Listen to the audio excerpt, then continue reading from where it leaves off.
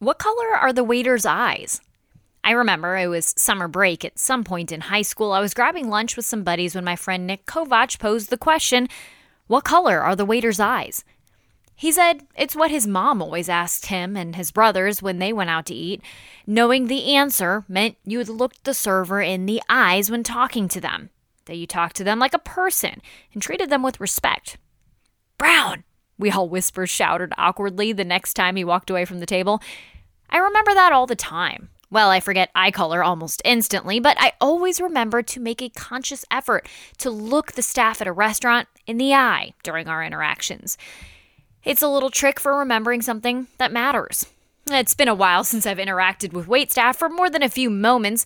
Mask on, all you can really see are their eyes anyway, but it's still important as we venture back into life as normal, and especially these days, to look employees in the eye.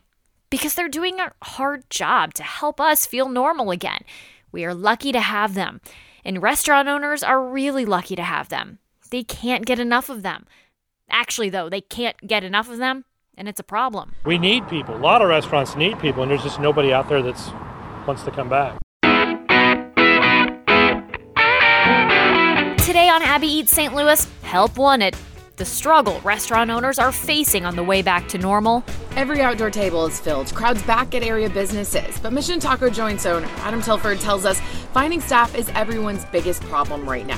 What could be behind the issue, what's being done to attract employees, and how it could impact your next meal out. Let's get open. Plus, food news and your Cardinals weekend planner.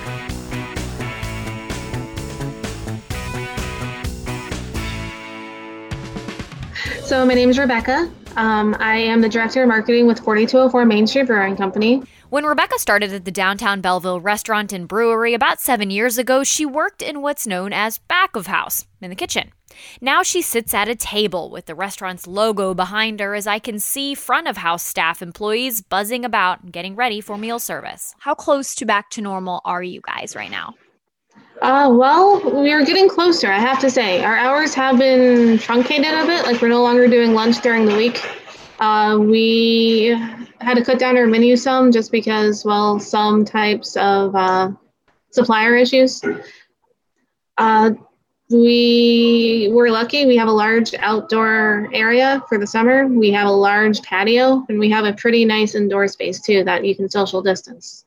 I guess our number one issue right now is finding help, finding staffing. That's what we're looking for right now.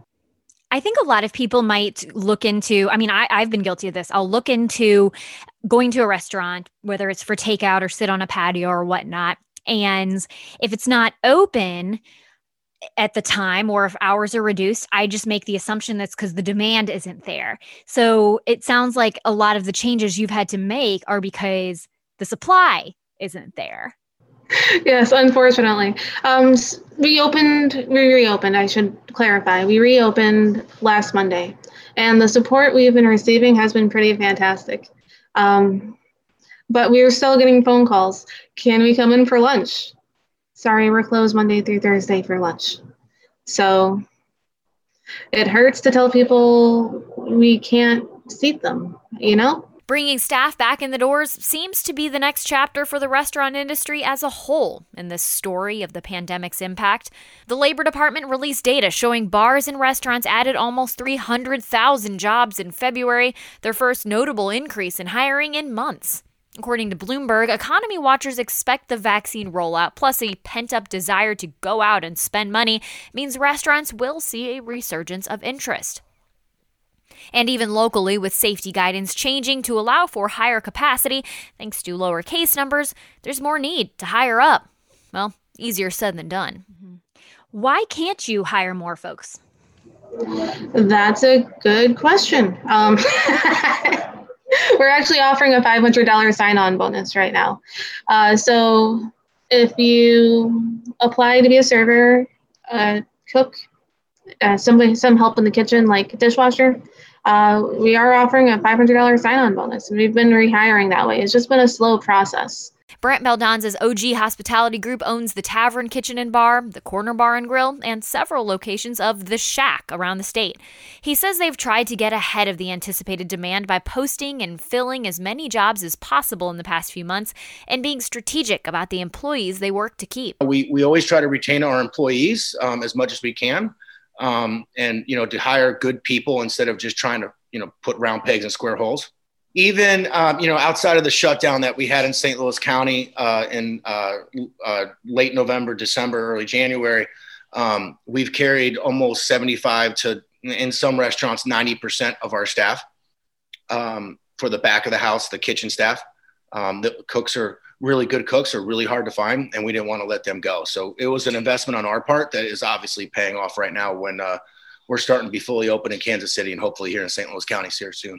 With the volatility of the restaurant industry in the last year, a lot of people found jobs elsewhere, both Brant and Rebecca said. New careers, in some cases, careers that weren't as demanding as hospitality can be, or maybe feel safer for those with particular COVID concerns, or maybe something that pays better. There's no hard feelings, and they know that, hey, come back and we'll love to have you back when you're comfortable to come back. And whether that be being COVID cautious, we call it, or whether that be, I don't know if I'm going to make any money. That door is always open for them. And now with the spring happening, we're starting to see an uptick in getting servers and bartenders back in there, whether they've been employed with us before or it's a new hire. A Washington University economist told me recently that he thinks finding new work is likely a bigger factor than people choosing to remain home from work simply because they make more in unemployment, at least now that those added federal unemployment benefits have been slashed in half. But still, if someone could be making the equivalent of, say, $10 an hour for not working, employers have to compete with that. So I honestly think it's a good time to enter the workforce. Everybody is hiring right now. If you have some past experience, even if it's a year old, I would say get out there, put your resume out there, put your face out there and see what you can do. Rebecca says she's been posting jobs anywhere she can think of where they might be able to recruit qualified people, and she anticipates there might be a bit of competition among restaurants to hire the best employees. Remember the $500 sign-on bonus she talked about? They work to keep their pay attractive, too. It's kind of an employee's market, you could say. It's not $30 an hour, but, we're starting like a brand new cook. They start today, they can start at $12 to $15 an hour. And that's based on experience. So if you're like a 20-year-old veteran, I can't, say this is how much you'd make because that's not my department. Right. But you can come in here and negotiate a good pay. So it's definitely a job that you can support yourself on. So it's a living wage job. I definitely would say that about here. It's interesting. You were talking about some folks who worked with you in the past have gone on to find new careers and that you are happy for them. I mean, you've got to understand in a lot of ways why somebody might not want to come back to the restaurant industry right now. What is the overall environment working in this field, knowing that we are not back to normal yet? Well, I want to say we just reopened. I have felt such a nice sense of energy throughout here. It's really great to have people inside the restaurant because I was here during the shutdown, So it's quiet, nobody's there. And now it's like a spark, It's life, it's activity, it's great. When it comes to the staffing issue, how can we make the people who are working, who are filling these jobs, how can we make their jobs easier? That's an interesting question.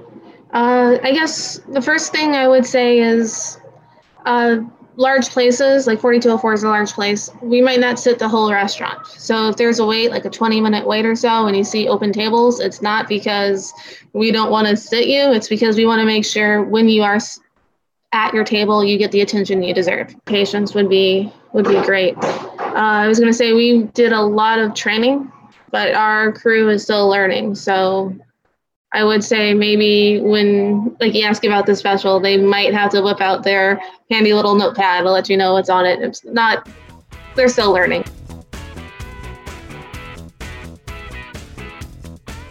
I'm so excited to be doing a small bite again, Dory. Small bite, we were used to refer to these extra episodes with our Food News Weekend Planner as small bites. Now it's all one big episode, but we still call it the small bite. And I haven't seen you for one of these in a while, Dory. Welcome back into our virtual podcast booth. Yes, our virtual booth back open. It's been about a month now. Yeah. Time has flown. It has. But if somebody hasn't gotten a chance to listen to our past couple of episodes, we did a 2-part kind of special version of the podcast. We're calling it Tabled. It's revisiting the past year with some local foodies, talking about what happened, how it's been happening, what we can look to moving forward in the food world. And it was a really good conversation. I enjoyed it. And we've also, Dory threw it up on the YouTubes. So you can actually see, like a visual podcast. So check that out if you haven't gotten a chance to. So when we're talking about food news, can you believe we're talking about April? Geez, it really has something about March in this decade. I think March last year was crazy time-wise. This year is kind of flew by a little bit, but we're already into April, Easter weekend. And we have a reopening to let you all know about, a rebirth of one of our favorite barbecue places at the top of our food news that I'm excited about.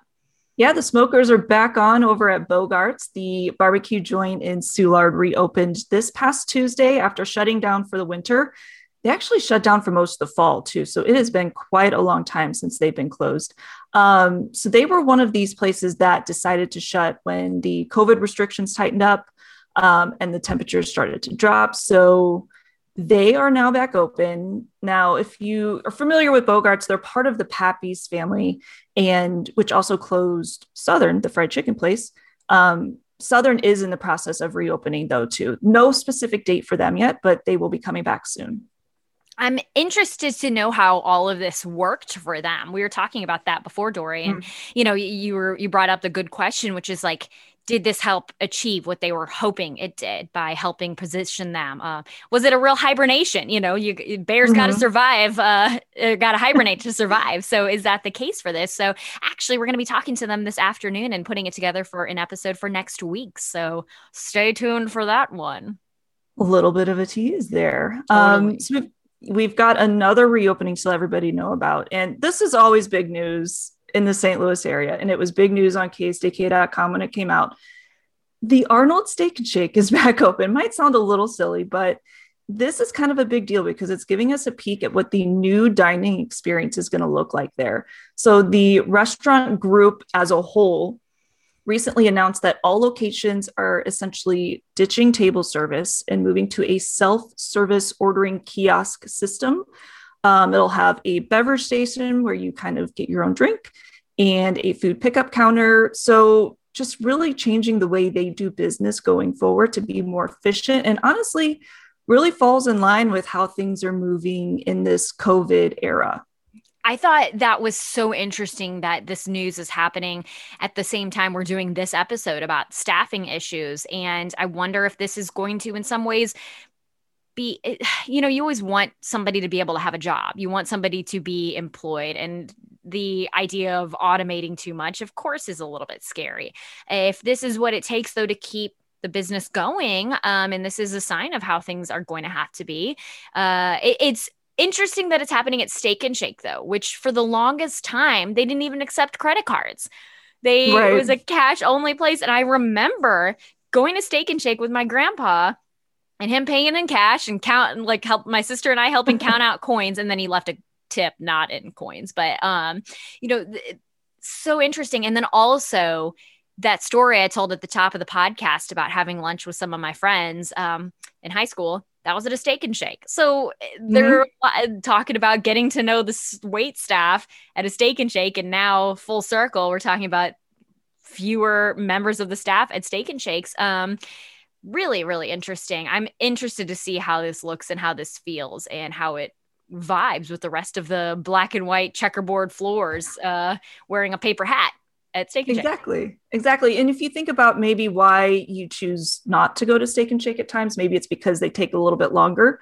So this change would be to speed things up a little bit, and then that could get more people back in the door. So we'll see if that works for them long term. What's your go-to at Steak and Shake? Oh gosh. I go between just a regular steak burger or the Frisco melt. Always cheese fries. Always cheese fries. I'm between a Frisco melt and chili mac. Ooh. Yeah. Okay. You can't have chili mac all the time though. Like sometimes it's just not an appropriate time to eat chili mac, but Hot summer day, not the time. chili was a bad choice. But hey, hot summer day, I can think of something else that would sound pretty darn good. Yeah, how about some frozen custard? So we've got a new location of Andy's coming to the St. Louis area. This will be the 6th one around here. It's going to be opening soon in St. Peter's this May. No other details really on this one yet, so we'll have to stay tuned on what's coming there. My cousin got a job at Andy's in the past year. She's a senior in high school. She works at the one in Maryland Heights. And they were so good about COVID that she would literally like basically wear, like your jeans and a shirt to go to work. And the owner was making sure that their stuff would be freshly dry cleaned, their uniforms and the stuff that they would wear to like handle food every shift. I thought that was really cool. Like, just especially if you've got a bunch of teenagers working in your food service place, it's probably a good idea anyway. Make sure that somebody's washing it. I'm thinking about my uniform wearing days and how many times I wore like crinkled up skirts and polos with khakis. Yeah, spots on them. So yeah, I thought that was interesting. So yeah, there you go. Good company. Yeah. So this next story we have is a little bit of a different topic than what we normally cover here, but I think it still fits. So Anheuser-Busch has just recently announced an investment in St. Louis to the tune of $100 million. So they're going to be using that money on a new grain repurposing facility, which is kind of a fancy way of saying finding new ways to use spent grain. So we've talked before about breweries kind of doing interesting things with the spent grain. We've talked before about the Crafted Bone in St. Charles, which makes dog treats. And then beforehand's Mama Lucia's frozen pizzas. Remember those? The crust there uses old grain. So AB is investing this money in a company called Evergrain, which will have its main location here in St. Louis now at the brewery campus in Soulard. And they're going to be looking for new ways to turn this grain into new food and drink products. So who knows what we could be seeing out of AB in the near future. I really like that. I like the idea of using every piece of material that they possibly can use. I love that they are centering it at that Soulard brewery. That's kind of fun. I'm like picturing the way it's going to smell. Like you're going to be able to smell like the grains and the hops and that kind of nice oaty smell around there, and more of that in Soulard. I love that. I'm excited about that. And it's nice to see a big company invest that with roots in St. Louis continue to invest in St. Louis. Yeah, it's a big news.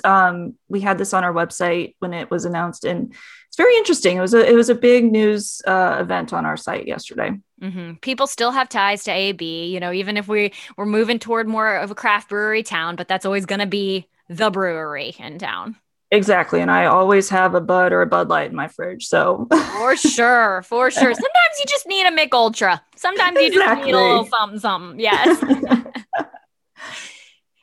This next one, I have a bottle of this that's almost gone. My dear friend Dory almost got it for me for my birthday, and Southside Alchemy makes some great Bloody Mary mix, but some newsworthy Bloody Mary mix as well. Yeah, so I got you an award-winning Bloody Mary mix. You're such a good friend. I know. I do this for you, right? So Southside Alchemy recently entered this year's Drunken Tomato Awards, which, can you think of a better name of an award category? They won gold medal in the spicy category for their Sweat and Tears mix. So the judges gave these notes. They said it had a good heat build and thickness. They said it was pretty spicy with a peppery spice. So this Sweat and Tears mix also won gold last year in the new release category. And Southside Alchemy also has a not as spicy version called Mild Mannered, and it won silver in the mild category. I want to become a Bloody Mary mix judge. I want to work for the Drunken Tomato Awards. I think you could. But yeah, I mean, we've done ice cream judging competitions we've been invited to. I think we should do. I love it. Clearly, this is what's next up. Yeah, exactly. And we have so many big plans, Dory. We need to start writing these down. Luckily, they're all recorded. Hey, it's been a while since I've asked you, what is the best thing you've had to eat this week? And I will say that it can be in the past couple of weeks since we haven't gotten in our virtual podcast booth together in a hot second. Okay, well, that's good because I actually came up with two since we haven't done this in so long. But just most recently, this last Friday, it was just a gorgeous, beautiful evening. Spring was in the air, just warmer weather. You could feel it, right? Mm-hmm. So we did what any good St. Louisan would do. We fired up the grill. We threw on some pork steaks, threw on some corn on the cob, and had ourselves a nice little St. Louis dinner. So the sauce we used on the pork steaks, we had a little bit of a super smoker sauce in the fridge, along with some kind of garlic barbecue sauce from Whole Foods. I don't know. We just threw them together on the pork steaks and they were just perfect. Pork steak to me, that's what summer tastes like. That's what like good weather and like you said, a summer backyard meal. That sounds so good. Exactly. Yeah. And that's the vibe we were going for. We're like, it's nice. It was probably like 50, but considering the cold weather that we've had recently, it just felt right. So that was one thing. Yeah. The other thing that we had recently, it was right around St. Patrick's Day. We ordered it was one of the daily specials, I think, from Salt and Smoke. It was a corned beef sandwich with some kind of sauce on it that I can't even remember, but it was so good and just totally different from everything we usually get from there. Usually get, their brisket, which I just love, but a nice corned beef sandwich right around St. Patrick's Day. It was great. So how about you? What was the best thing you had? This was a couple of weeks ago, and it happened to be a particularly not very nice night. But I was stopping by my uncle, visiting with my Uncle Bob, actually. Uncle Bob, always listening to the pod. And my cousin Carly was in town. She's newly 21, so wanted to visit with her, have my first drink ever with her, ever. Yeah. Never before had I had a drink with her before, ever. But got some food from Three Kings Public House, the De Pere location. And when somebody says they have a special, rarely is it the wrong answer when you're ordering. And it was a Friday. So Fridays in Lent, it was a shrimp quesadilla and it was so freaking good. Like I've eaten a lot of really good things over the past couple weeks too, but I keep thinking about that and wishing I could just eat it all the time because it was like the perfect blend of like cheeses in it. And sometimes shrimp is hard to cook into things without it feeling chewy. It was so good. And I like eating fish on Fridays. I don't think it should only have to be a Lent thing. Maybe I'll try to make that more of a habit after this weekend. Try to recreate that shrimp quesadilla. I would ruin it. I know I would. It wouldn't be good. Well, this weekend is Easter weekend, of course. So however you are celebrating, hopefully you can get together with folks. If you celebrated Passover as well, hopefully you are able to celebrate with those you love and honor the holiday a little bit differently than last year. We're inching back toward normalcy. Still got to be safe, but hopefully things are looking a little bit more jubilant than they were in 2020. And I know on one front, things are looking a little bit close, actually a lot closer to normal. We're talking about Cardinals opening day in April again. That's great. Yes. When did it wind up being opening day last year? It was months delayed. Oh gosh, June or July? Yeah, it was definitely the summertime. So it's really exciting to be talking about Cardinals baseball in April. Once again, it is opening weekend. They're opening the season on the road in Cincinnati. They're playing the Reds on Thursday. So by the time you hear this podcast, it's opening day, Saturday and Sunday. They're going to be playing there as well. Busch Stadium up to 32% capacity is what they're going to start things off with. So we've done some stories about where this number 32% comes from. Some folks who are better at math had to come up with 32%. Better math than I am. They're going to be selling tickets 1 month at a time. So of course things can change. Restrictions can maybe loosen up or tighten up if they need to. So behave, make sure things are good. The home opener is April 8th. Woohoo! I'm so excited. Obviously, with the season getting underway, we're all kind of wondering how we can maybe take in that downtown atmosphere. There's just nothing quite like it. And this year, it'll still be done in a hopefully safe way. So kind of put together a list of some ways to take in the action at Ballpark Village. Since tickets will be limited for games, there's still opportunities for you to kind of take in the game across the street at Ballpark Village. That includes at Budweiser Brewhouse Rooftop Bud Deck. So essentially that's a really long name for, that's the deck that is across the street from Busch Stadium that overlooks the ballpark. They're going to be selling 100 tickets a game in groups of 2 or 4. And then you can also do that as just a ticket, or you can upgrade that into a food and drink package as well. So the ticket prices there are ranging. And I think they're selling those through the All-Star break for now. So you can get your ticket for that for June if you want. Another option is, it's Fox Sports Midwest Live right now, but Fox Sports is changing to Bally Midwest Live. So I was wondering if they're going to change the venue name too. Actually, I think that might change. We're recording this on Wednesday. I think it changes today. So we'll see, signage and everything if that changes. But essentially, this is the big space that's inside Ballpark Village where they've got that huge big screen TV in there. So they're encouraging you to make reservations throughout the season. They're not required. You can walk in, but obviously that is a go-to spot for so many Cardinals fans. So if you want to go down for a certain game, give them a call. You can probably make reservations since space will be limited there. Mm-hmm. If you're looking for maybe a new go-to space, I've yet to get a chance to check out Sports and Social, but it's the relatively new indoor-outdoor game and TV space there. Could be a fun way, especially on a nice weekend, to get outside and take things in.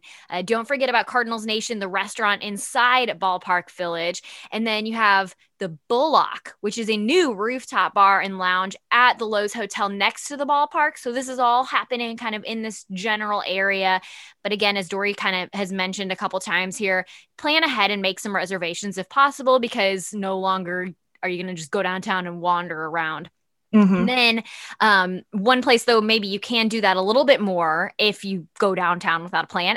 Together Plaza is that big new outdoor space, tons of picnic tables and benches, some opportunities to kind of spread out and socially distance around there.